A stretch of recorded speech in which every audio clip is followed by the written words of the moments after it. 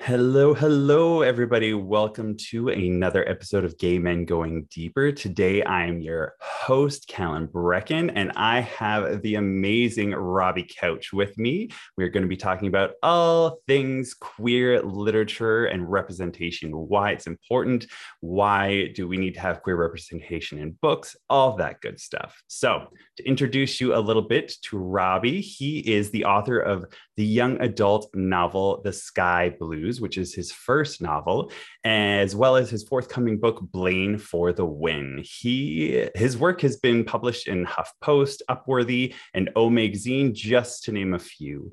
Now, let's dive in and just let Robbie tell you a bit about himself some more. So, hey, welcome to the show, Robbie. How's it Hey, going?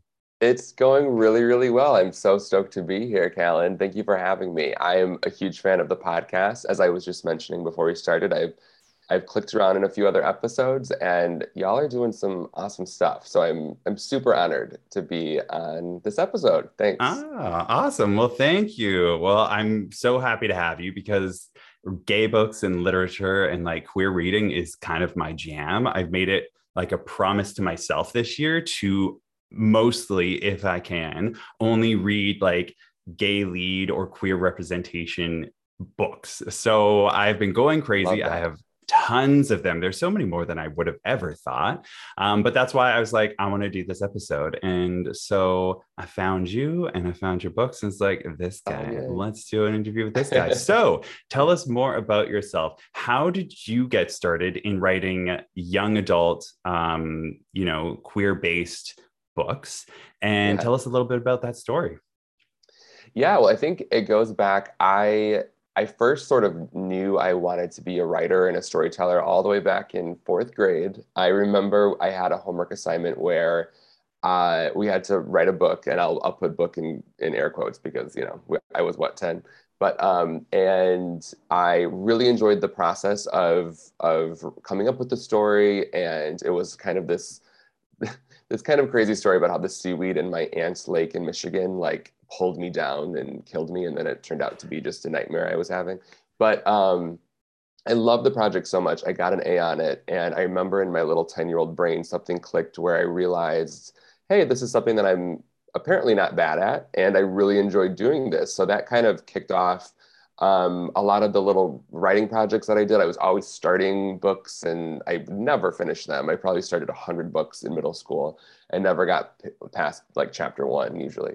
But so I've always loved storytelling and writing. I went into journalism at first, sort of thinking I wanted to go a bit more in the investigative journalism down that path. But then the older I got, the more I realized that I really wanted to tell stories that I thought could really make an impact on communities that I cared about. And being queer myself, that kind of led me to writing gay-centered stories. And yeah, I finally committed to writing the Sky Blues in my late 20s. Yeah, it was 2016 when I started. So yeah, it's been a bumpy but fun road to get here. And yeah, second book comes out soon. So here I am. Wild. Wild. Okay, so first I was going to say true crime podcast. If you had gone down that road, like those are the biggest things in the world these days. Right, right.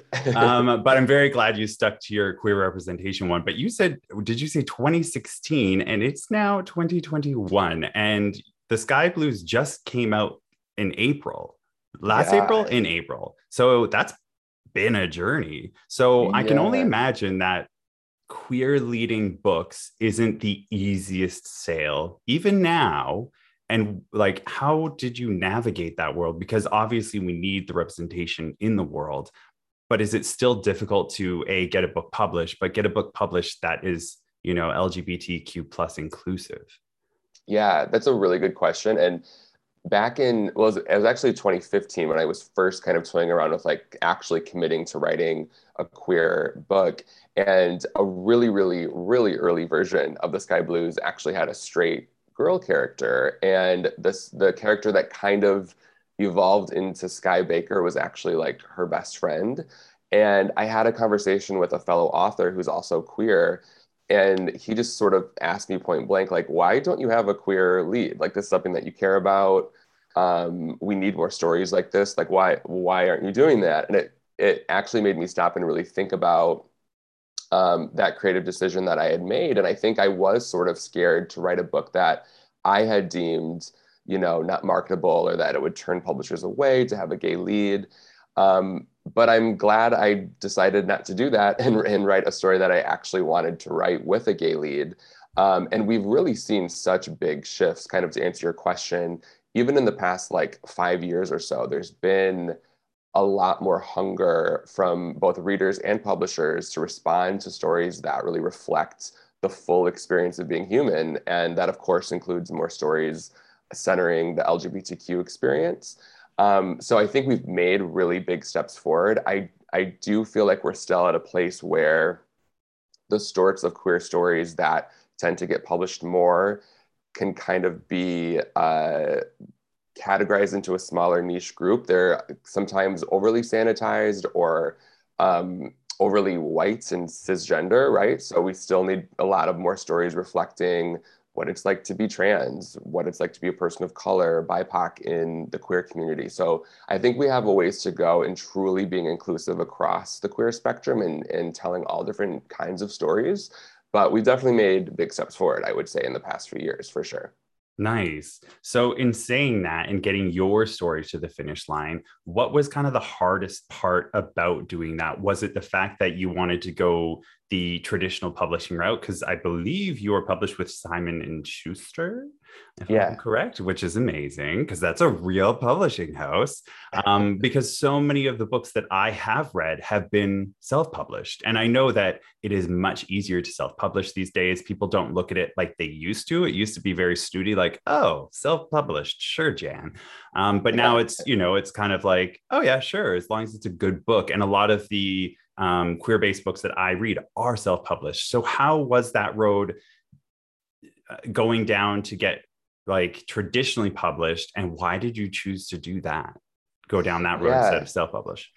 For sure. Yeah. And to your point, yeah, a lot of books nowadays are self-published. And it's great to see because I love the idea of authors really being able to have full creative control over their work and being able to, every I is dotted and every T is crossed like the way they want it. And I think that's a really empowering, great thing about self-publishing.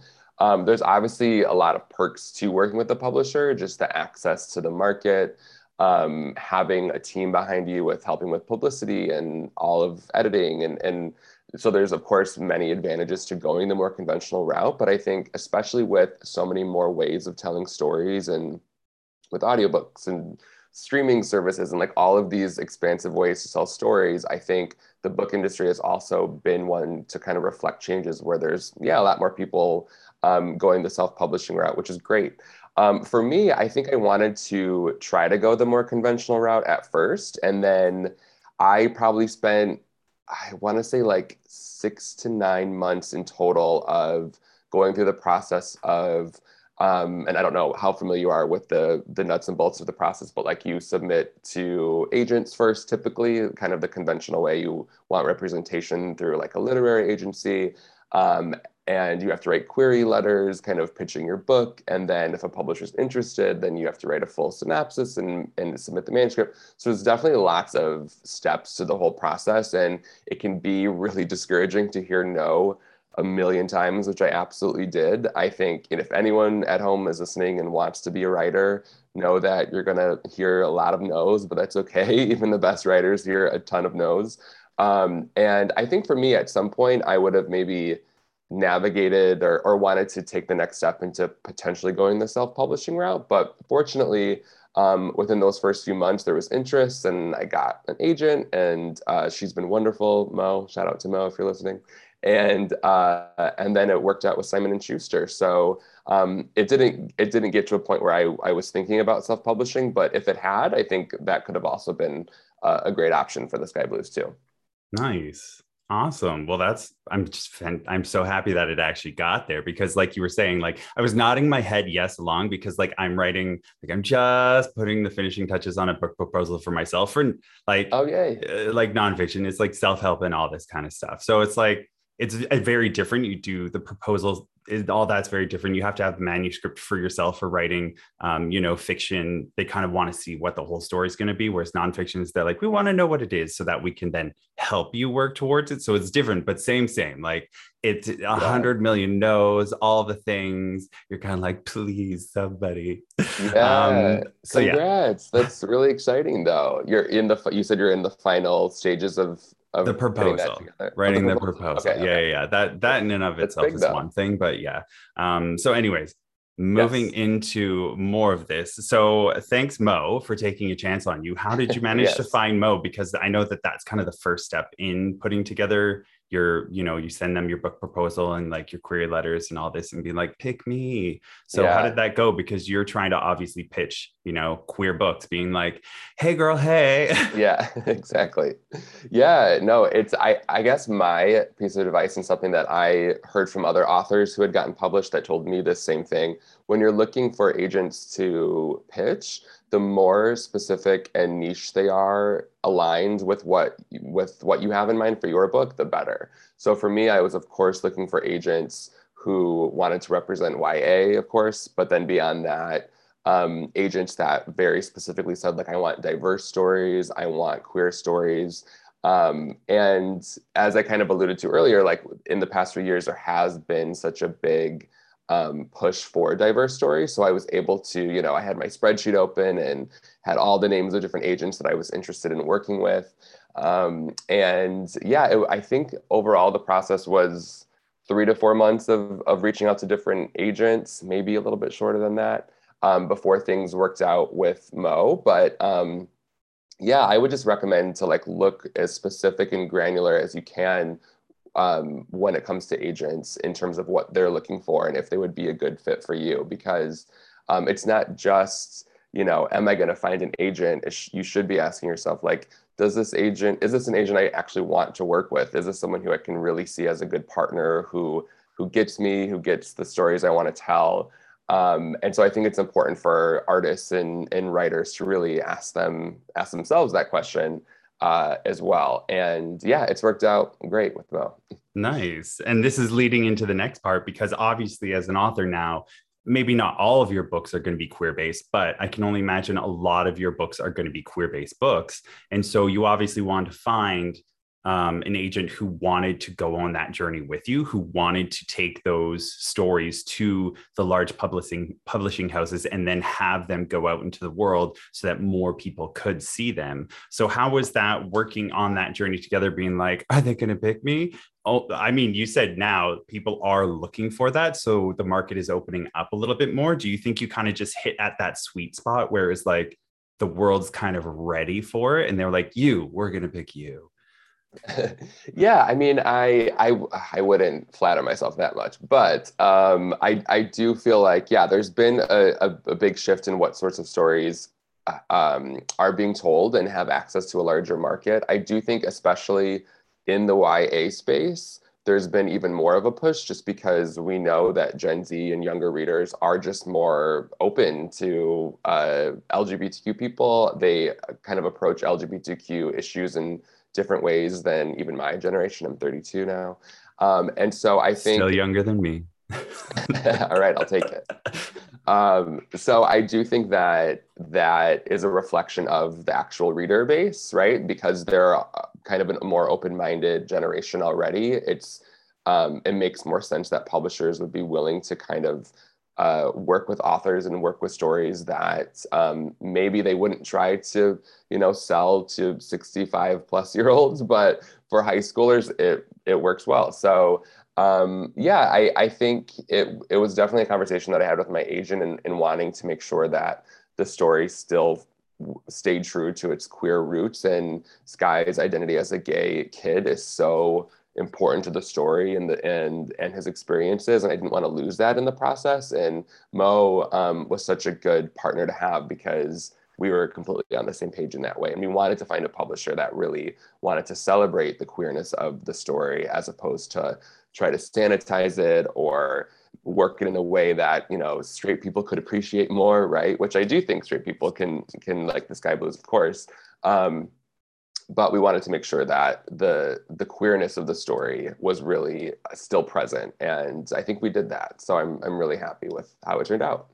Yeah, and you obviously did because you have a second book coming out as well, which is Blaine for the Win. So is this also a Simon and Schuster book? It is, yep. This one is also Simon and Schuster, and I have a third book that I just submitted last week or 2 weeks ago that I'm also really excited about. That is also working with Simon and Schuster. So they've been a really great publishing partner for sure. So the ball is rolling and you are doing it for the queers out there, getting those stories out there for those young readers, which is so great. I'm really grateful. Being the age we are now, I didn't have these. We didn't have these books, growing up, specifically kind of like the fantasy or like, those kinds of books where you're like, oh, I could lose myself in this. They just didn't exist. So now that they are starting to exist, not just in the self-published world, but also in the, the big publishing houses world, that makes me as a consumer so happy and so excited for all of these forthcoming books to be Yeah. bringing out into the world. So obviously you're sticking with queer themes because I know Blaine for the Win is also. What kind of stories have you thrown out into these books that you see yourself in? Like maybe let's talk about the Sky Blues. That obviously was such a journey from starting it till now. And now it seems like things are speeding up. So you obviously are starting to put those stories out a little bit more. What was it in those like so many years of writing the Sky Blues that it finally came together? And what part of you is in that story? Oh, that's a good question. I've sort of described the Sky Blues as a little bit autobiographical-ish because his story isn't. I'm not Sky Baker, and we're very different in many ways, and our experiences were very different. But the world around him that really informed his experiences in high school, I really drew from my own experiences. I grew up in a rural small town in the Rust Belt in Michigan. Sky is sort of in a really similar situation, although he's from northern Michigan and I grew up like an hour and a half north of Detroit, so slightly different areas of the state. But so I definitely relied on my own upbringing in that area to kind of inform the sorts of characters he would run into, the attitudes people might have, finding allyship in really surprising places. That was a part of my experience growing up in a small town where sometimes it felt like no one understood you and no one would have your back. And then you would have people kind of pop up in surprising, wonderful ways as allies. Even though I wasn't out in high school, I could still recognize that in various teachers or people in the community or coaches. And that was really cool. And if you read The Sky Blues, you'll notice that that's sort of a theme of the book as well. It kind of shows both the very dark sides of small town America, but also the really beautiful, amazing affirming sides of small town America. So there's lots of themes that kind of got built up from my own experiences, but Sky, the character, is certainly different than me. So I wouldn't call it autobiography. You know what I'm trying to say. But Autobiography. thank you, thank you. I'm on like flu medication right now, so I'm just gonna blame it on that. Yes, But for all the listeners, we discussed this beforehand. You were like, if I start dying in the middle of the interview, I apologize. yes, that's it. But it definitely is reflective of my experiences growing up in Michigan for sure. So yeah. Nice. Do you have a lot of like young people or even adults reaching out to and being like, oh my goodness, like I read this, like this is amazing, or this changed my life, or like secretly coming out? And are you starting to get those stories now? Yeah, it is so cute. And I shouldn't say cute. That sounds sort of infantilizing. It's awesome. It's so cool. And whenever I get a message on like Instagram or someone DMing me on Twitter sort of saying they read the book, especially if it's a queer teen and especially if they're from Michigan, I've had a number of young queer people from Michigan reach out to me, and that especially like tugs at the heartstrings for sure.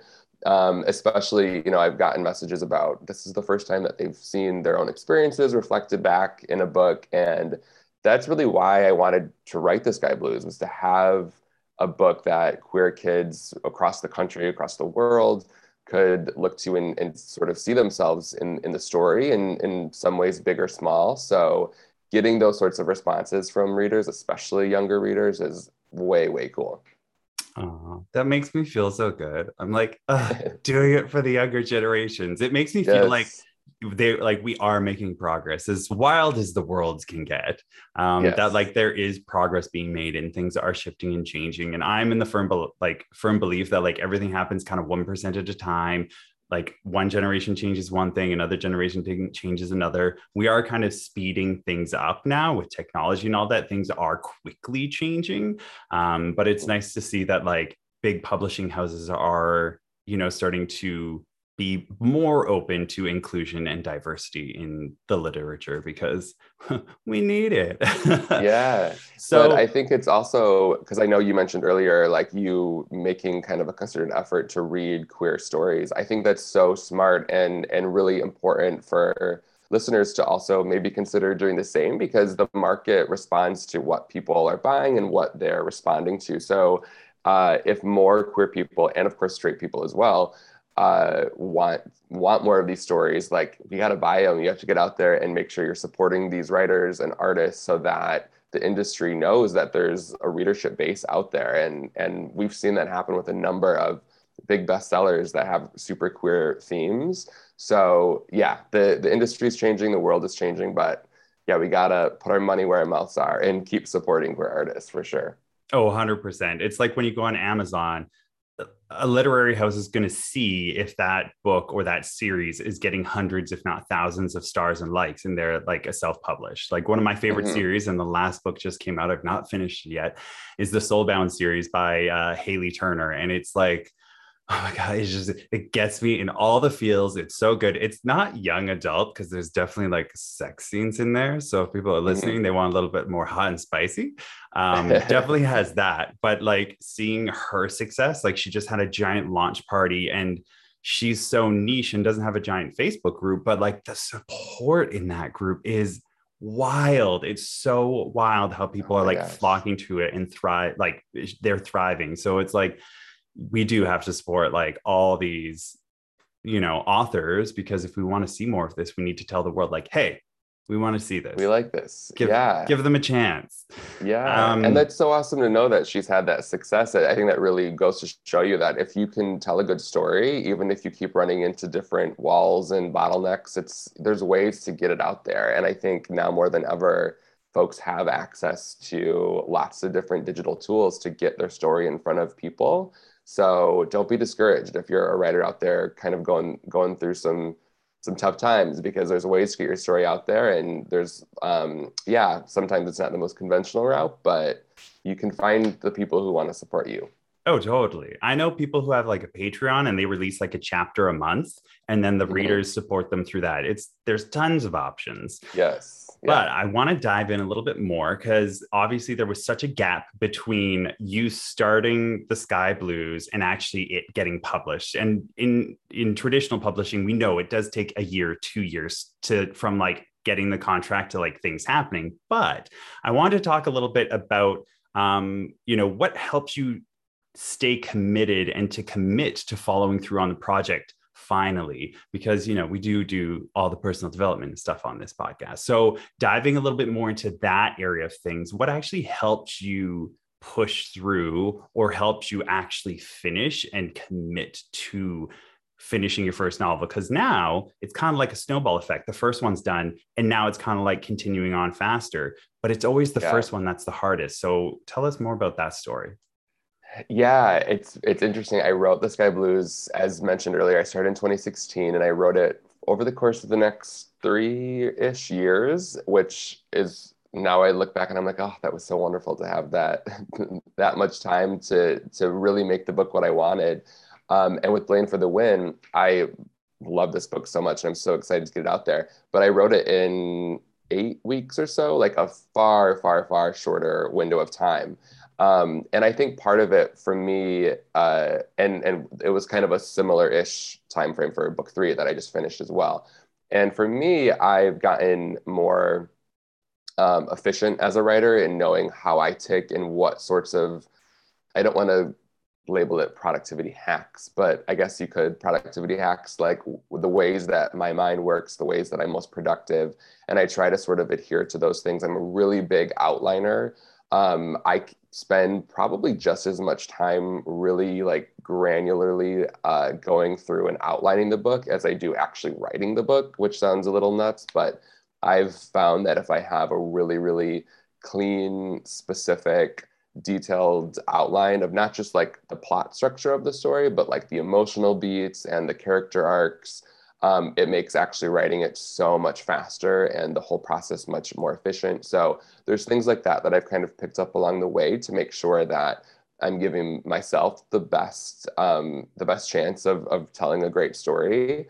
And I've also had to learn that like there's never going to be the absolute perfect story. There's always ways to improve it or things to think through, to fix things that don't feel completely right. But at some point you just have to move forward and get it out there and work on it. And I think sometimes, especially with artistic people, we can kind of have very, very, very high standards for ourselves, which we should, but hopefully it doesn't prevent you from ever actually putting in the work and getting it done. So that's been a lesson that I've had to kind of teach myself through this process as well. Oh yeah, we've actually had podcast episodes about perfectionism and how it Mhm. can hinder you so much from actually making progress in your life because you're so focused on getting it perfect that you're not actually putting anything out there. And they're like, the only way you can improve yourself is if you put something out there. And yes, you're going to get critique back, but you will have done it. And then you can learn from the critique and that'll help you move forward as opposed to being like, no, it's going to be perfect, but like nobody's seeing it. So Right. nothing's happening with it. What were the biggest factors in driving you to the finish line of being like, I'm actually going to do it this time? Oh, that's a good question. Yeah, let me put myself in the shoes of 2019 Robbie. I think I knew how much time and effort, like blood, sweat, and tears, I put into the book in 2019 when I finally could see the finish line in front of me. And I kind of made a commitment just thinking, I really poured myself into this creative project for so long. I really loved how the story was coming together. And I guess I just didn't want to think about it as a waste. I didn't want to just finish it and then let it sit in my drafts folder for years and be too scared to start sending it out to agents. And so, yeah, I think it was just sort of getting to the point of talking myself up enough to go, okay, it's ready to get out there. And I was terrified to show anyone because I think even though I have bylines for a lot of big websites where millions of people have read my work. That sounded like I'm bragging, um, but with this, it felt so much more vulnerable to have a piece of fiction that was so personal to me that I spent so long on. Um, that it was really scary kind of overcoming that hump and getting to the point where I could get it out there into the world and start submitting it to agents. But I'm glad I committed to doing that and really following through because I didn't want to see those 3 years of work kind of be wasted. So yeah. Nice. Awesome. You actually just like something just came to mind as you were talking about all that other stuff of like how, because with all the success, there's going to also come haters, right? Mhm. So, how have you experienced that? Have there been any? And if there have, how do you navigate that kind of experience? Yeah, well, that's a good question. I think with any sort of like artistic endeavor, you're always, of course, going to have people who don't like your work for whatever reason. And I think criticism is a totally healthy part of being a writer and kind of being open to criticism when it's in good faith.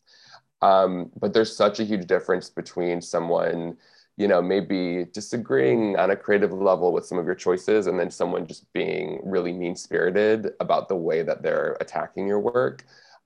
Especially if you're a marginalized person and, they start kind of, they maybe are saying racist things or homophobic things or transphobic things. I think that kind of takes us to another place where you really have to protect yourself from those sorts of comments.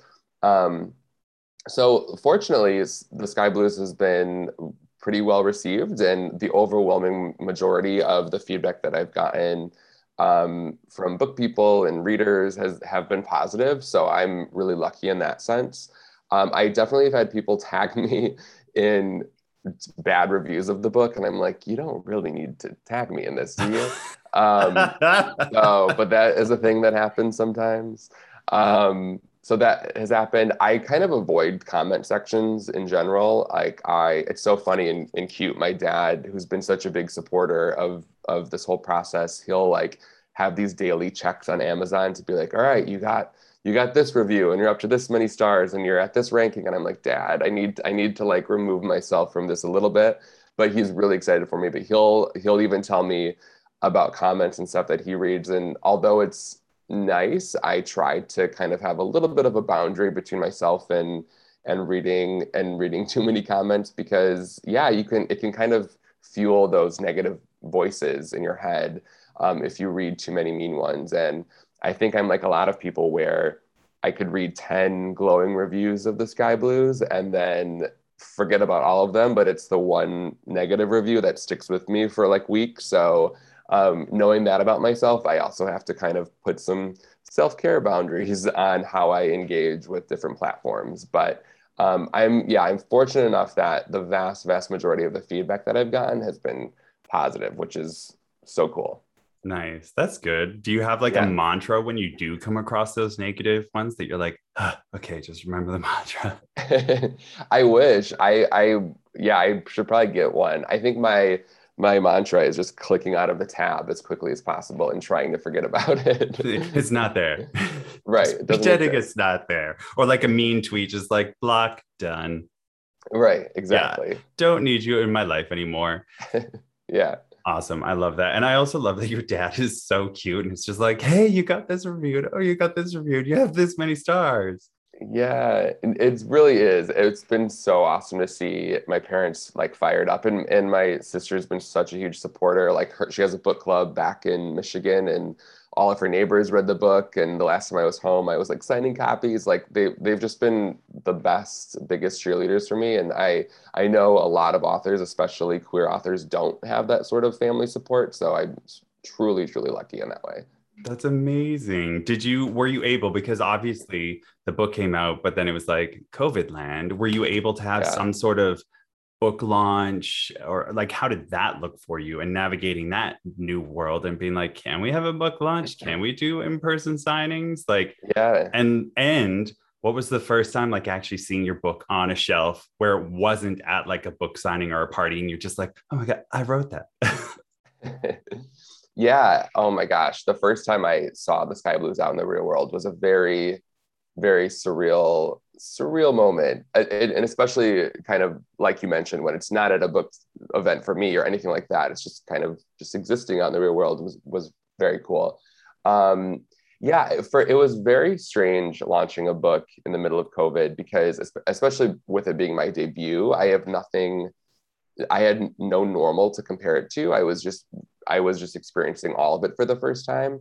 So for Blame for the Win, hopefully, knock on wood, we will have some more in-person events and be able to do some actual in the real world things where I'll actually be able to engage readers. But yeah, 99% of all the promotion and events that went into the Sky Blues was virtual, which definitely had its own pros. The fact that it's on Zoom, anyone can attend. And so there was certainly aspects of it that were positive, but it definitely sucked not to be able to interact with readers face to face. I did have one event in Michigan in May that we were able to mask up and go into the bookstore, and I actually got to interact with people. And it was so funny because I would be on Zoom events with like 100 readers, and I wouldn't be too nervous because everyone was just like a speck on my screen. And then I was in a bookstore with like 20 people, and it was terrifying to be like speaking in front of a crowd and like having to read from the book in like a real bookstore. So that's something I'm gonna have to get used to. But yeah, no, it was definitely a weird time. I mean, the whole world has just been so weird the past 2 years. I think launching a book was just another thing that felt very surreal amid like a global pandemic. You're like, this is weird, but the past couple of years has been weird. So whatever, let's just go with Right. it. Everything's Nice. weird. Have you had like, any young kids at like any in-person events that have come up and been like, I read this book and this is life-changing to me. Yeah. Oh my gosh. Yeah, it was at the event that I was just mentioning back in Michigan. There was a GSA group from a local high school, Gay Straight Alliance group that came out. And I think there was 10 or so students and they all had copies and a few of them were really excited to talk to me. And it was a very surreal moment to engage with readers in that way. And it's so strange to have these characters live only in your brain, and you feel like you feel a little bit crazy having to come up with like, a full human being that doesn't really exist, and you kind of like fall in love with these characters that only exist in to you, and then to be able to share them with the world and have other readers come up and talk to me about how Bree was their favorite character, or they love that scene with Marshall and so. It's just the coolest feeling in the world to be able to have that shared experience around characters that meant so much both to you but also to readers. It's truly a gift that is like unparalleled. So I had a few of those moments, and hopefully more to come. So Yes, please, lots more. That's why we're doing this, because I want more people to read queer literature and support all the amazing book writers. So let's dive into that a little bit more about, Simon and Schuster obviously are doing their part to kind of like up the ante on their representation. Are you seeing more of a turn? Are you seeing more publishing houses actually bringing out books that you're like, oh, hey, this isn't just like a gay best friend in the book. This is like the lead and his like boyfriend are in the book. Are you starting to see those tides shifting? And as like somebody who's maybe on inside, or you get more of that knowledge as to like what books are out and about in the world? For sure. Yeah, I've definitely seen many steps forward where, especially in the way that they are presented to the public and the way they're marketed, they're not necessarily these, really kind of low budget books for a really small niche audience. They're being published by big publishers and accessible to mainstream audiences, which I think is wonderful. And again, I think because the young adult demographic, which is, teenagers and folks a lot of folks who are not teenagers read young adult as well, of course, but having teenagers kind of be exactly, yes. And myself too. But having a younger reader base, I think being way more accepting of queer people in general, I think gives publishers more of an incentive to tell those sorts of stories.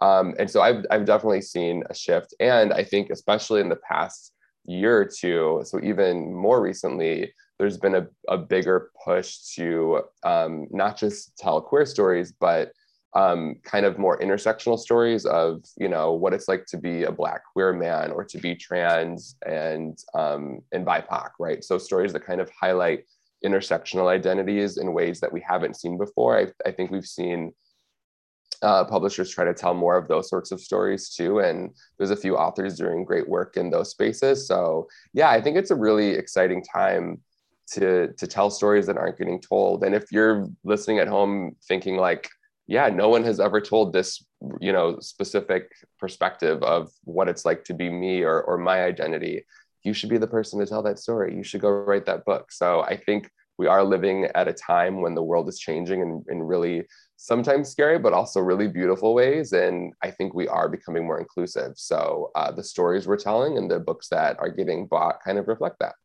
Nice. Good. Well, it definitely sounds like, being gay and being part of the queer community definitely helped your book come into the world. But I'm curious, what was the biggest roadblock in getting this book published? Your first one. Like what was the biggest thing that you're like, Yeah. Oh my gosh. I would say, oh man, that's tough because there's so many roadblocks. There's so many aspects that make What do you mean just one? All of it. Yeah. I think for me, it was so daunting. And I know other authors kind of have a similar experience. It can be really daunting, like writing those initial like query letters, because you're writing agents that have so many of them have so many submissions coming to them every week. And if you can't really catch their attention in the first few seconds of them reading your email, it's so easy for them to click through and go to the next manuscript or the next author. And so I felt a lot of pressure to really make my query letter shine and sparkle and to really to be hitting agents like that I know were really interested in this sort of story I was being told. So that was a very like high pressure few months for me in crafting my query letter and tweaking it and trying to make sure that it was as best as I can make it. But yeah, there was a lot of bottlenecks, and it's also hard once you kind of get into the revision stage. Working with an editor, and my editor Amanda Ramirez at Simon & Schuster is amazing, and I would trust her with my life. But it's always hard to get revisions on a piece of work that you've been working on for so long, and to see, you know, where they maybe want to change things here or there. So that sort of can be a difficult pill to swallow sometimes, to kind of see the different creative ways that the story can get told. But I think having worked with her, I'm so happy I did, because the ways that we were able to mesh our visions for the book together, I think made it that much better. And I'm so happy with how it turned out in the end. So yeah, there was lots of pain points, but here I am. I made it. Nice. And they inevitably became your growing points as well, right? For sure. Yeah. Yes, absolutely. Yeah. At the beginning of those query letters, you used to write, "I'm a gay, just work with me." And then it evolved into a little bit more of a zhush. Yeah. The first query letter was just like memes and GIFs, and then it has slowly evolved into an actual just slowly. Well, I've seen your Twitter, so I can only imagine that that's what it was. You're like just submitting your Twitter page. You're just like, "This is my book. Here you go. Take it." Not Amazing. Too far off. I love it. Okay. So we've been talking a lot about obviously gays, queers, all of that in books. Now, to wrap things up in a nice little bow, I want to talk about some of your favorite, not to put pressure on, but do you have some favorite books or book series that are LGBTQ plus inclusive that you want to give shout outs to and let people know? Because if we're going to promote people reading, you know, queer books, we should give them some directions to go in. For sure. Yeah. Oh my gosh. So many. I would say Julian Winters is one of my favorite YA authors. Running with Lions is one, I forgot if that's his first book or one of his first books, but he has a handful of books out. So definitely check out Julian Winters. Jason June just wrote such a cute YA novel, Jay's Gay Agenda, that I highly recommend. It's super queer and also very sex positive, which is something that having a queer sex positive YA book is something that we definitely need more of. So if that's up anyone's particular alley, I would definitely check out How do they navigate that? Because I was thinking about that, because the books that I'm about to suggest, some of them are not young adult. Some of them are very adult. How does a young adult author like yourself navigate wanting to have sex positiveness in it, and maybe even a sex scene, but still have it be classified as a YA book? Yeah, it's very, I think it's tricky, and you have to approach it very sensitively. And that's especially why I'm so thankful to have a team of editors who I can bounce ideas off of and kind of work with on these sorts of maybe tougher scenes to tell. But I do think that, I mean, look, teenagers are having sex. They are having thoughts about potentially having sex. So I think that any queer story or any story that reflects reality is something that people should be striving towards. So I don't think we should be trying to shy away from that reality of the experiences of being a teenager.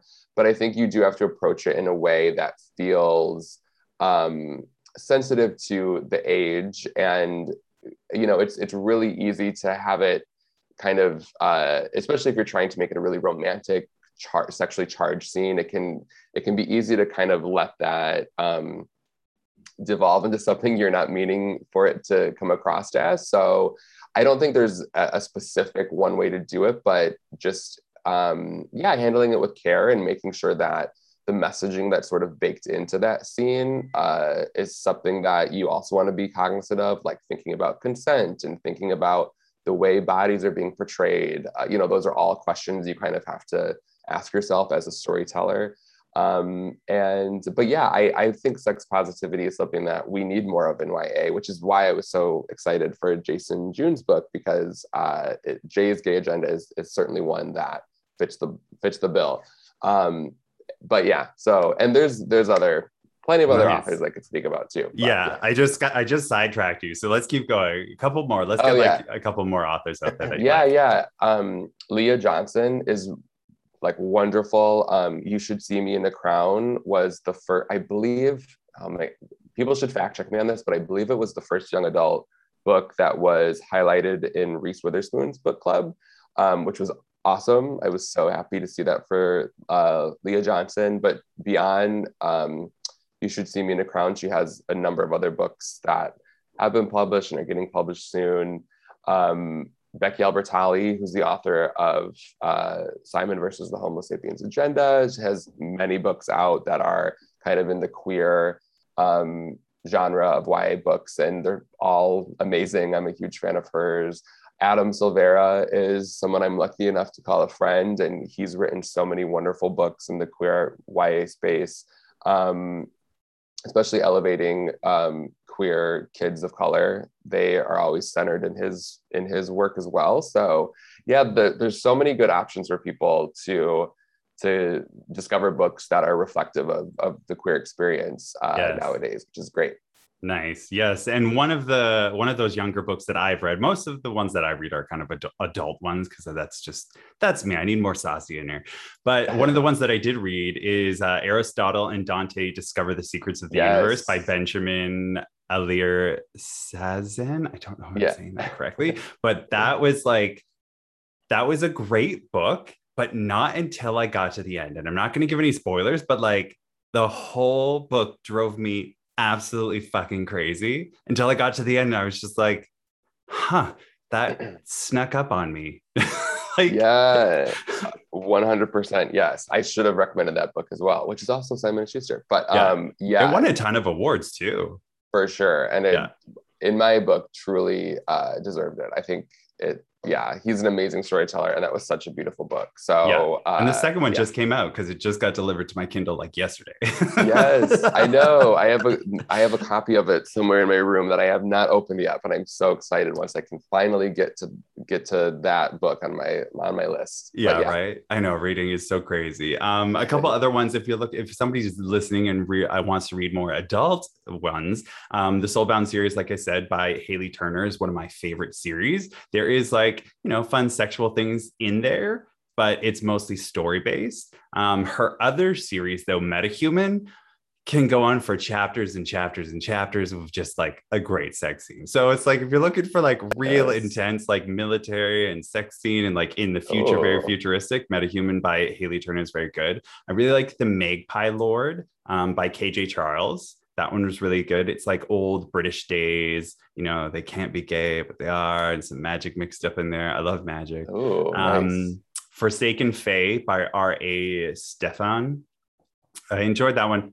Not my top tier, but definitely an enjoyable story. There's like a douchey, the douchey douchebag character that you're like, but then you're like, okay, I get it. It's just the hard exterior. He's really a softie secretly. But and then I love it. And then my probably the last one on the list is The Widdershins by Jordan L. Hawk. And there's I think 14 of those. And that's very like olden day British, olden day US, like Boston-y kind of like really good like stories of like mystery. So it's mystery stories. So they're like solving like mystery stories, and it's a bit sci-fi, but like very much a great storytelling with like a sex scene or two here and there. So those would be my personal suggestions on that list. And if you want any of those, I can send them over to you. I was about to say, well, now I have to listen to this episode, even though I hate hearing myself talk, just because I need to remember all the recommendations you had. So I can literally just message them over to you. I have a list. I'll just go, here you go. Here's the books. That works too. Well, Robbie, it has been absolutely fantastic having you on the show. I'm so grateful to have you here and be able to talk about something that I'm really passionate about, something I'm really excited about, just because I'm a giant nerd. I love reading, although I didn't start until I was like 27, 28 is when I really started to read. So I was kind of a late bloomer, but now it's like hours and hours before bed and it's like 2 a.m. I'm like, must read one more chapter. Oh, I love that. Yeah. I think that's such a good lesson too. I think a lot of us like hated reading the classics in like high school in our high school English classes. And then we think we're not into reading, but a lot of times just because we haven't found the sorts of stories that resonate with us. So no matter how old you are, you can still get into reading. Oh, 110%. Yes. So in saying that, where can people find you if maybe they want to read your book or they want to follow you? Where's all that good stuff? Yeah, you can follow me on Instagram and Twitter primarily. I'm just at Robbie Couch. Or on Twitter, there's a what do you call it, underscore or whatever between my first and last name. But you should be able to find me if you Google Robbie Couch. And yeah, and I'm all over the internet. So if you search for, Robbie Couch, The Sky Blues, or Blaine for the Win, you'll be able to find some pre-order links. They're also in my bios on Twitter and Instagram as well. So yeah, come say hi, and I would love to see you on Instagram or Twitter.